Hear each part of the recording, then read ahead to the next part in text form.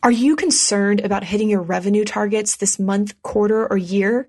Your answer is Value Prime Solutions, a sales training and marketing optimization company leveraging the value selling framework. Visit www.valueprimesolutions.com and start accelerating your results.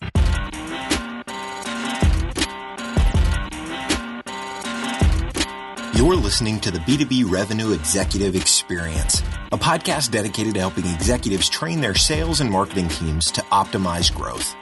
Whether you're looking for techniques and strategies or tools and resources, you've come to the right place. Let's accelerate your growth in 3, 2, 1. Hello and welcome everyone to the B2B Revenue Executive Experience. I'm your host, Chad Sanderson. Today we're going to tackle effective SEO, dive into the dark depths of sales and marketing automation, and learn more about WorkZone and how they're applying the insights we cover. To help us unravel what many consider a challenging topic, I have with me Mostafa El-Bermawy, who over the past 8 years has helped brands such as American Express, Procter & Gamble, and Ford Motors refine their digital marketing strategies. He's also a regular tech contributor for Wired and BBC Arabia. He currently lives in New York and heads up marketing at WorkZone, which is a leading project management software startup. So Mostafa, first, I can't thank you enough for taking the time today, and welcome to the show. Of course. Thank you for having me. Oh, it's our pleasure. So we always like to start try and front load some of the value for our listeners who can't listen all the way through. And I like to ask all of our guests kind of a standard question.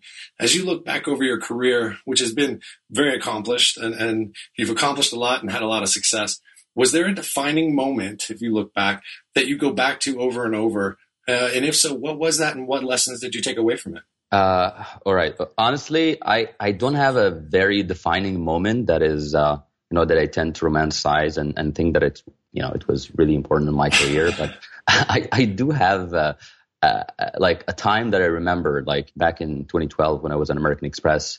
It's a great job and, corporate job was high pay and all these good stuff. And, but I didn't really like the things I did there. The day I was promoted, I decided to leave, and it was a really hard decision. And I went to a less known brand, more like a underdog software brand. Funny enough, it was in the same building, so it was a really, really awkward move. Using the same elevator and running into the same people. It's a building downtown Manhattan, doing the same exact things, going to the same places and having the same lunch. So there wasn't much change there, but just changed floors, I guess. But again, that was a really defining moment for me. And again, it's what I did there is just I wanted to do the things I like and the things that I'm good at. And I decided to move to another company, regardless of the brand and the name and all these career aspirations that were feeded when we were young. And that was, one of the best decisions I've ever made in my life, because since then I'm actually, my career trajectory and what the things I do are, I'm just really happy before anything, and I'm doing better in my career. And so I guess that is a defining moment. Yeah, there's a level of maturity and self-awareness in that story, right? Because I know a lot of people who are working at a lot of jobs who are like, man, the benefits are they're too good to pass up, but I'm miserable. All right. And so that shows a strength of character that I appreciate you sharing with our listeners. So thank you for that.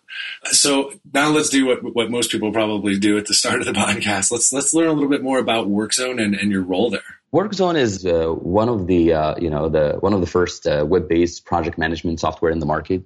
We started about 15 years ago. Back in the day, there was only Basecamp and a few other players.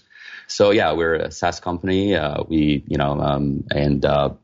I do there is that I manage everything marketing, from brand, PR, inbound and outbound marketing to overall sales and marketing automation and support. So along with sales organizations, we're tasked with growing the company by 35% this year. Excellent. That's a healthy goal.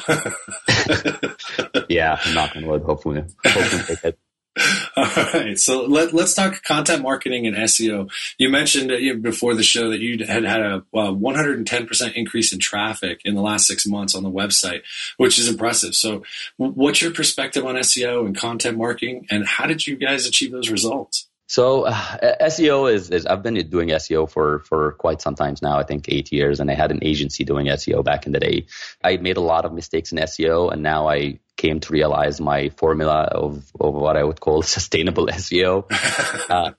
Not just because, it's genius or anything, just because I've made enough mistakes to know that, these are the things that you shouldn't be doing and this is what you need to be focused on. So I think the most important thing with SEO really is understanding the dynamics of how SEO and really Google.com as a product work. And I feel like a lot of people that do SEO and that tend to misunderstand that and try to game Google, with tags and a lot of technical hacks. So, Google.com as a product, its success is really measured by its ability to deliver what users want. If I go into Google.com and put in the search box X, I want Google to give me X. And if it doesn't, I'm going to go to Bing or any other software here. So, sustainable SEO, or how really Google ranks these search results to give their users the best answer. I think they rely on 4 values or 4 things. There are a lot of video content and SEO content out there to tell you how to do SEO, but I feel like they tend to confuse people. And these are really the 4 values that I use with my team, and I break things down in terms of, tasks under. The 4 values are it starts with relevancy, usefulness, authority, and user experience. Again, I'm not trying to enlighten the room. A lot of people know these already, but I think it's important to emphasize them. So back to relevancy, you have to always have, do the proper keyword research, go after high volume, high business relevancy, something that is important to your business, and with low to medium competition based on how long you've been around and how big of a brand you are. And then write a piece that exactly answers the search query of the primary keyword that you identified. And this is the relevancy part. And then you have the usefulness part, is where you need to do quality, useful, thorough piece of content that answers the user's intent or search query. Again, relevancy and usefulness are becoming so important now that, Google algorithm is becoming smarter and smarter. Relevancy and usefulness, I feel like, are becoming the 2 most important values in SEO. After that comes authority. Link building is still super important, but with link building as well as social signals.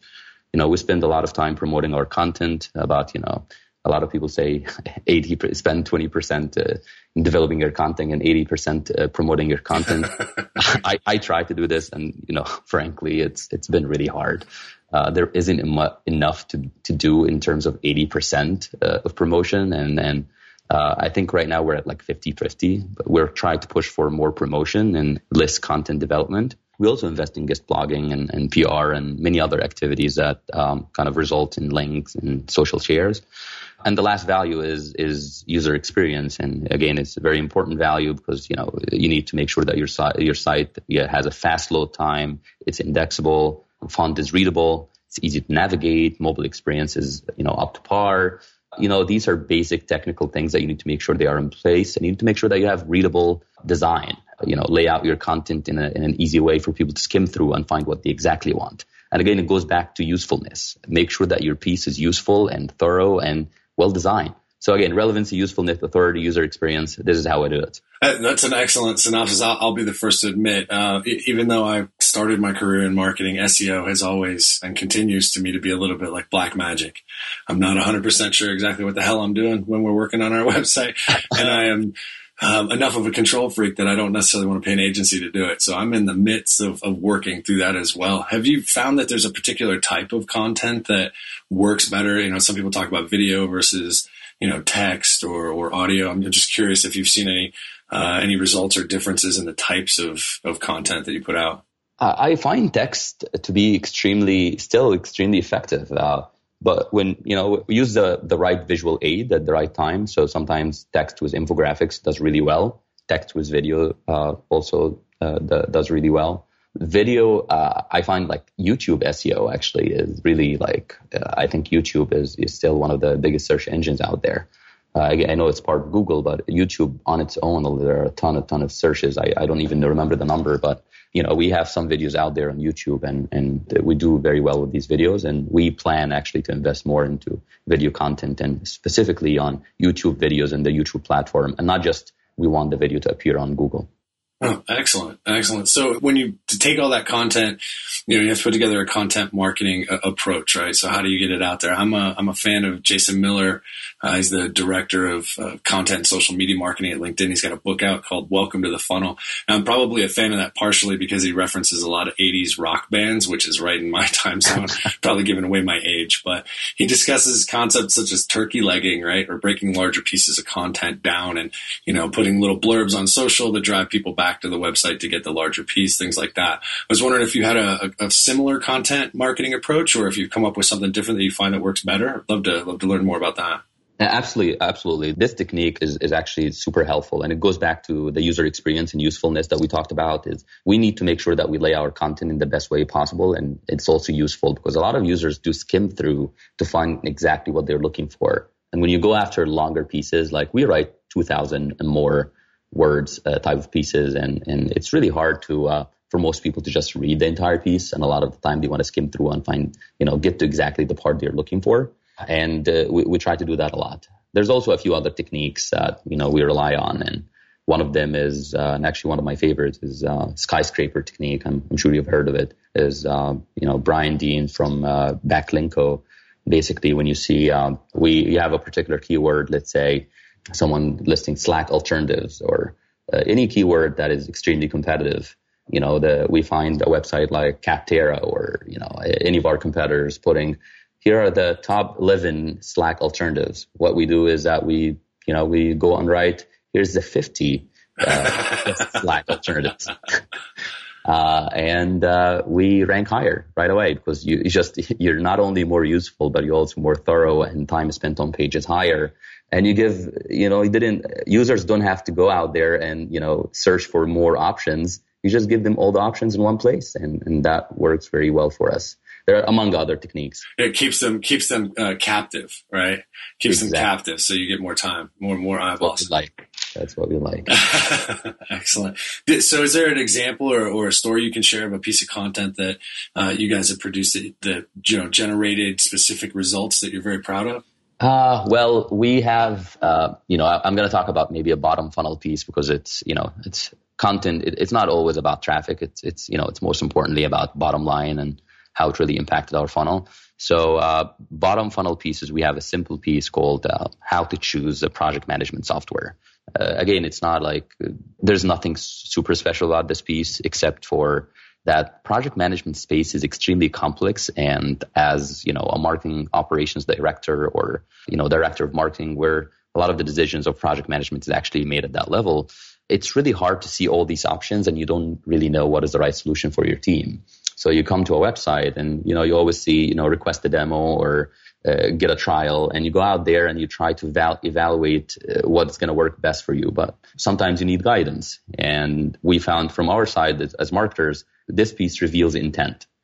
You may not give me the request demo form, but now I know that you're in market for a project management software. So when you come to my website and, come to one of the product pages, you will be retargeted across, Facebook, LinkedIn, and Google with a piece called How to Choose a Project Management Software. Now maybe you came to my website and you weren't really convinced with the content I had there. Now I'm going to get a second chance at convincing you.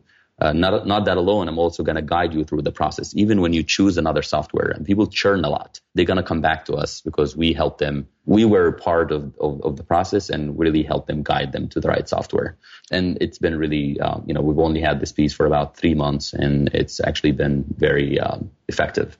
We've gotten a lot of conversions and a lot of opportunities in the pipeline, and we'll continue to do so.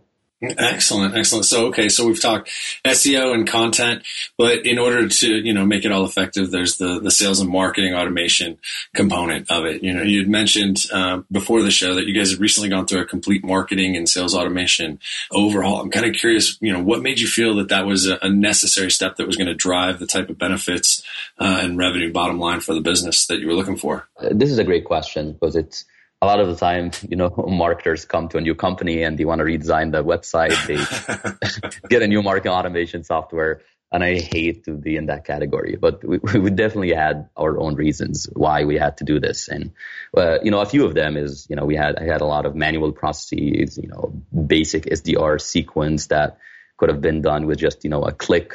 Now it has to be done with, multiple processes, and we don't have much reporting on it. There's a lot of reporting functions that, reporting areas of we used Zoho at the time, and it's very powerful in certain areas, but, again, it's a really clunky tool.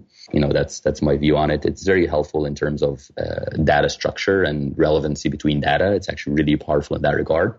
But again, the UI is not ideal, and maybe because it's too powerful. So our teams were really complaining about, the user experience there. We had also lack of behavioral insight. It lacked the marketing automation component, and we couldn't find a good marketing automation system that syncs well with Zoho.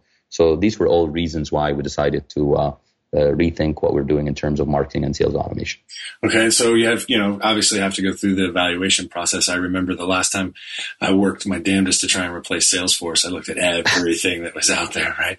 Yeah. So we have a lot of listeners who struggle with that tech landscape. So I'd love to understand, kind of what your final configuration looks like, if you don't mind sharing that, and why you made the choices you made. Well, it's extremely hard decision. I think marketing automation and sales automation is one of the hardest softwares to buy. And I think one of the mistakes that I made personally in the past, and a lot of marketers make, is that they go to a software, they say, with more of a feature shopping list more than really identifying the needs. So I feel like what we did is that I worked in a blueprint, more or less, of what are the exact pains that we have, what are our goals, and how we want to bridge them with a tool that helps us achieve these goals. And we wrote these down and we prioritize them, because you're not going to find the perfect tool that solves everything out there. I've used, in terms of the marketing automation side, I've used Marketo, HubSpot, Pardot, and a few other softwares, and in the CRM side, Salesforce and Pipedrive, and, even Microsoft Dynamics. So it was really like, every software has its own shortcomings, and it has its own, strength. And you need to make sure that you pick the software that aligns best with your strategy and pains. So once you understand that, you can go out there and with your own feature list and talk to, salespeople. And be careful, because salespeople would convince you with other things. Just be really clear what exactly you're looking for, and what is needed to have or must have, what is nice to have. And don't confuse the two. Nice to have is very different than needed and must have. Yeah. When I was running large sales teams, I'd have the Salesforce rep would come in, because I was very vocal about my distaste for Salesforce. And this was a little bit before the Lightning interface came up. And I would listen to the Salesforce rep and I'd be like, are we talking about the same software? Because it just really does not. I don't know what you're talking about, but that's not what I'm saying. Yeah. So sales reps, they drink the Kool-Aid. They love their products. Yeah, and I mean, that's what makes him good. If he can convince you otherwise, that means he's really good at his job, and you're probably bad if you're convinced, because you need to know exactly what you're looking for, and you need to find the perfect alignment. Honestly, this is something that my CEO and I, Rick, we talk a lot about this. Marketing automation as a term is really a made-up term.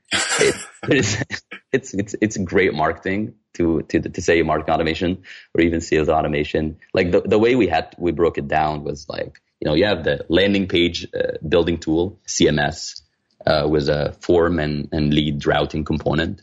Our landing page is landing page building, or our website is built on WordPress. So a lot of the time people don't need that landing page component, which HubSpot and Marketo offer. And you need the forms again and lead routing component to sit on top of that to help you, capture forms and route it. Then you have the email marketing tool component with, list management and workflows, ability to run drips. So that's really the marketing automation part. And then you have the CRM part, which, you need a system of records for all clients and prospects activities. And then you have the SDR tools, which sits on top of CRM, where, it really automates the reach out and conversations, meeting bookings, reporting, etc. And then on top of all of that, you need a reporting engine. And this is how we really went out there and we started looking for tools, because, you have, email marketing tool, for example, you have a really good tool out there. Drip, is a really cool, but it's really specific, just in the email marketing components. And these tools don't need to have the perfect integration. The only integration that you need to have is make sure that data is consistently flowing from one system to another, and you have a good structure of data. So you have a solid reporting engine and you get consistent data at the end. That could even be a challenge, right? I mean, it is that's a big challenge. The data consistency alone. I mean, that's I've lost sleep over that for our business. I mean, that's a pain in my ass. Yeah, we just, we're a month and a half into implementing HubSpot, so that's where exactly I'm at the moment. So that's interesting. So we use HubSpot as well, but interestingly enough, we don't use the marketing side of it yet. We use the sales side of it. Again, I'm going to sound like a broken record, but when we started to expand Value Prime, I refused to implement Salesforce. And what I find interesting about HubSpot's sales side is it blurs this line between that type of system of record, like the CRM that you're used to, and it's got just enough of kind of a system of action for a sales rep. I know what they're trying to do. They're trying to get you to buy the marketing stuff because it's a hell of a lot more expensive. But It's an interesting hybrid feature set, limited feature set that they've put together. I'm curious, are you using the whole thing or just the marketing side? Are you using the sales side at all? We're actually using the whole thing. Well, the only component we're not using is COS, is landing the content management system. Our blog is really hosted on WordPress, and we don't need much landing pages built on HubSpot. But we use the whole thing, and I find the Sales Pro component really powerful. It is. Yeah, I'd agree. I think maybe the CRM component is not as mature, but the paid, which is why maybe it's free, the CRM part. Right. Yeah, but the Gmail integration is super seamless and very helpful, and I'm sure you have your templates built up on Gmail, and that integration with Gmail is just amazing. And I think they acquired Sidekick, I think 2 or 3 years ago, and it was an amazing acquisition at their end. Yeah, the email that I sent you before the podcast that you mentioned is a HubSpot template.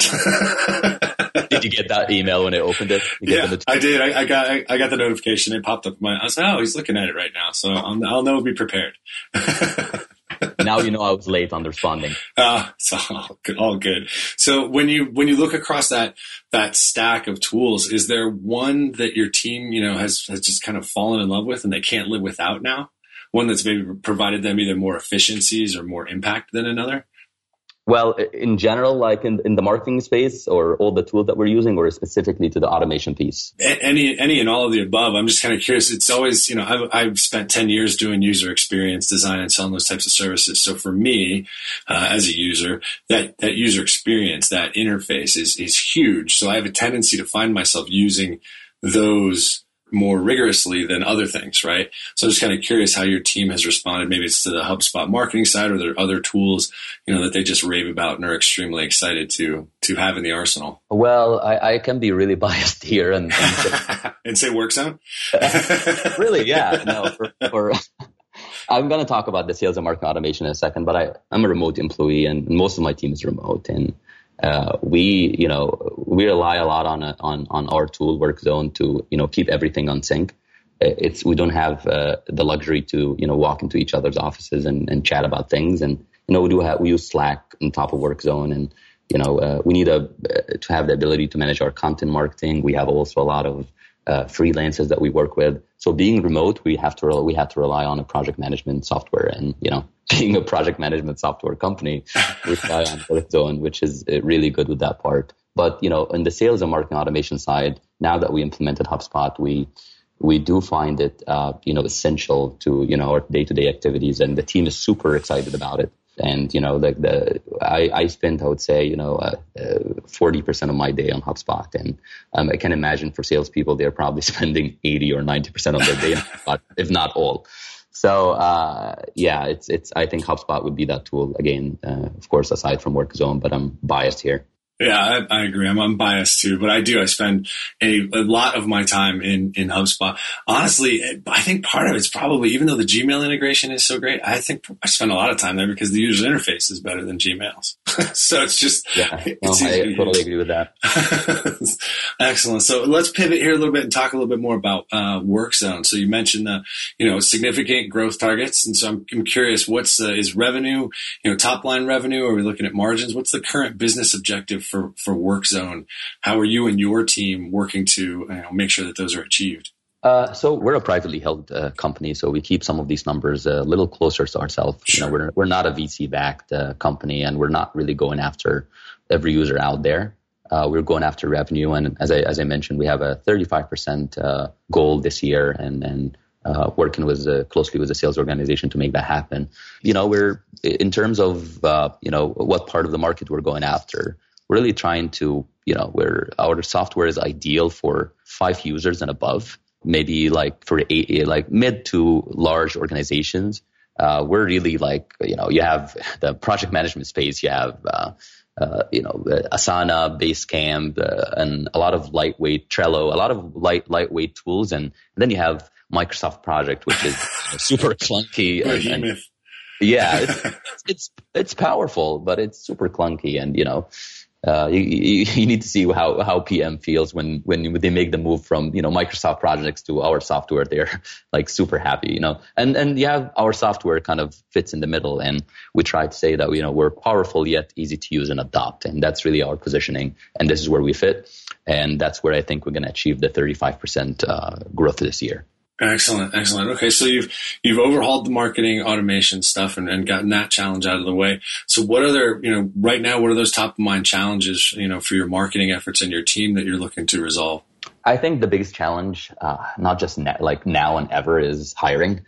We're trying to grow the team, and just, having bandwidth for hiring and firing good talents is always a challenge.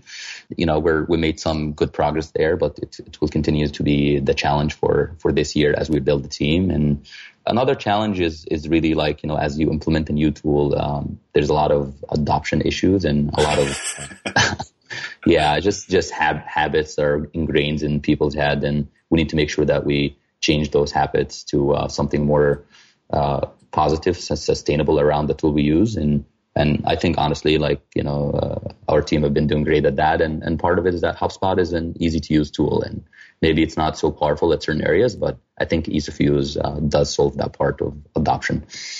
So I would say these are the 2 biggest challenges. The third one, and I think many people at the company would agree with that, is that we did achieve some amazing results in terms of traffic. As I mentioned, we have more than doubled our traffic this year in just 6 months, but we need to see the results in terms of conversions. We've had, again, as I mentioned, we have a lot of content driven, opportunities and marketing qualified leads in the pipeline.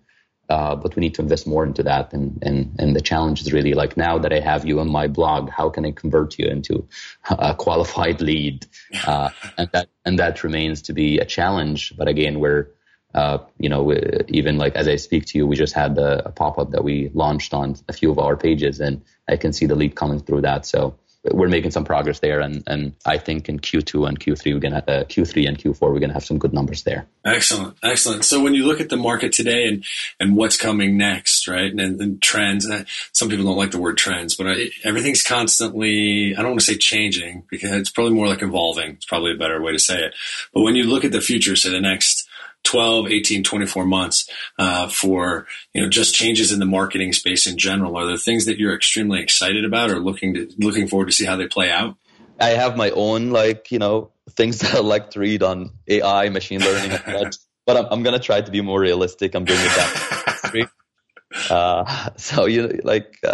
I'll talk about maybe a little bit about automation and predictive marketing. I think there's a lot to be done there.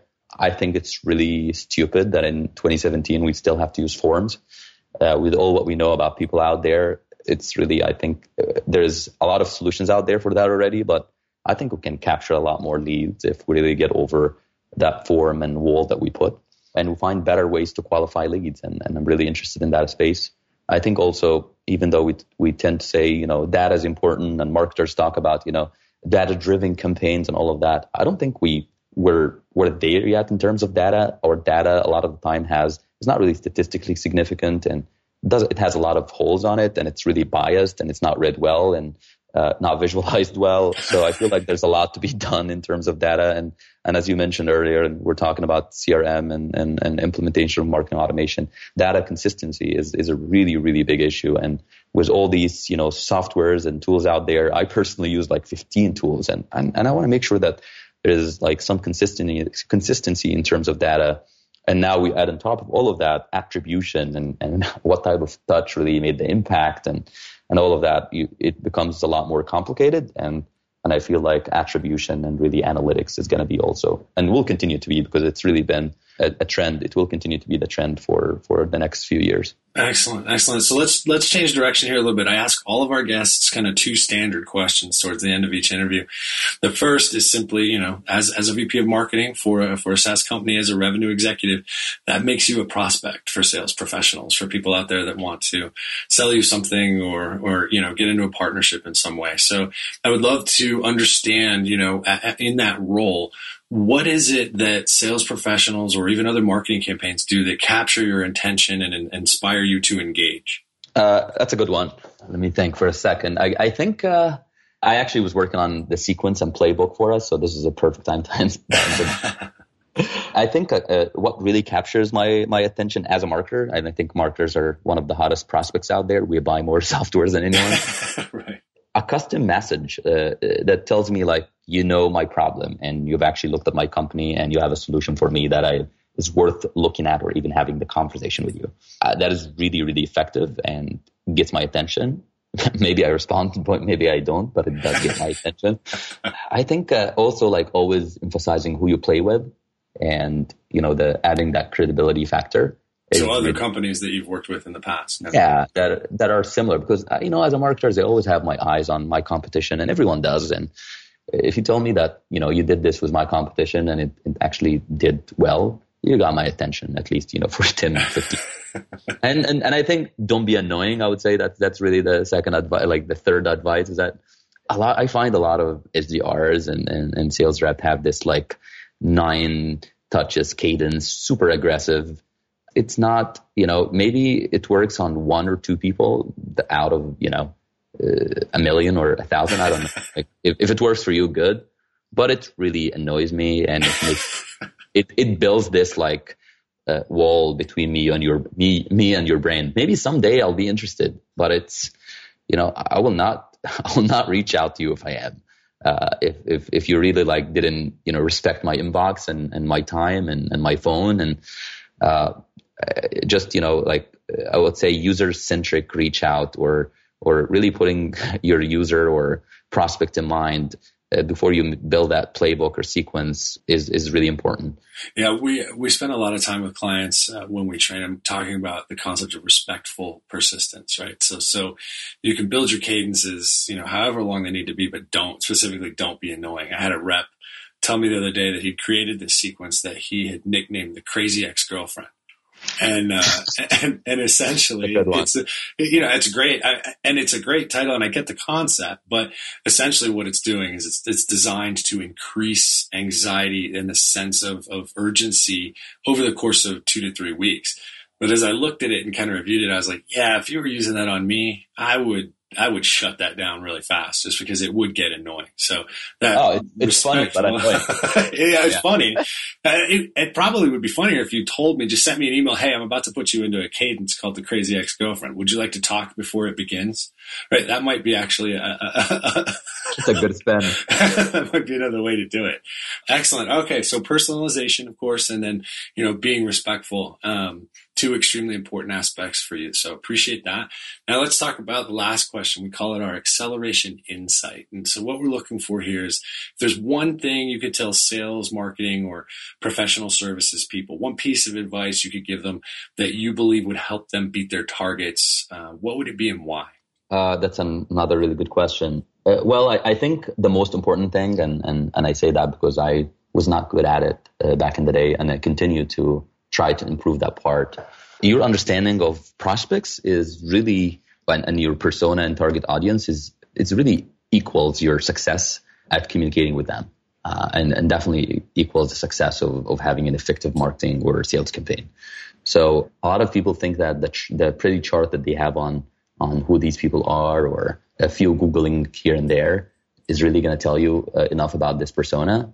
But think about it, from your perspective. Do you think a pretty chart is going to answer, what Mostafa is thinking about and what are his pains, or just a quick Googling is going to do that? No, it's you need a really thorough quantitative and qualitative persona analysis or research most importantly, you need to talk to me and know my pains and problems and develop a piece of content that answers that, develop a cadence that is around this. And so I feel like this is really important. And I would say the most important thing that I used to struggle with and I think is extremely important. And when I made some improvements there, I have seen the impact it can make on, conversion rate, it can make on overall messaging and positioning of a brand and just, effectiveness of marketing and sales. It's interesting. Back when I was doing design stuff, we always talked about user personas or customer personas. And I remember, the first time I saw the difference between what's actually a buyer persona and a customer persona or user persona, they're drastically different, right? And they require conversations with people in that role. You can't just read a bunch of stuff because you end up with a lot of assumptions, and that's dangerous. So really Absolutely. Making sure you understand people. That's a great point, an excellent point. Excellent. Well, hey guys, that does it for today's show. I want to thank everybody for listening. Please check us out at www.b2brevexec.com. Please share the episode with friends, families, coworkers. Make them sit down and listen to it. More importantly, make them write a review on iTunes because it is so valuable to us. We will thank you in advance. Mostafa, I can't thank you enough for your time today. It's been an absolute pleasure to have you on the show. Thank you. Glad to be here. Excellent. Again, thank you everyone for listening. And Mostafa, thank you again for these invaluable insights. And until next time, we at Value Prime Solutions wish you and your team nothing but the greatest success. Thanks, Chad. You've been listening to the B2B Revenue Executive Experience.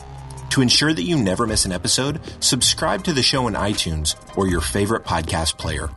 Thank you so much for listening. Until next time.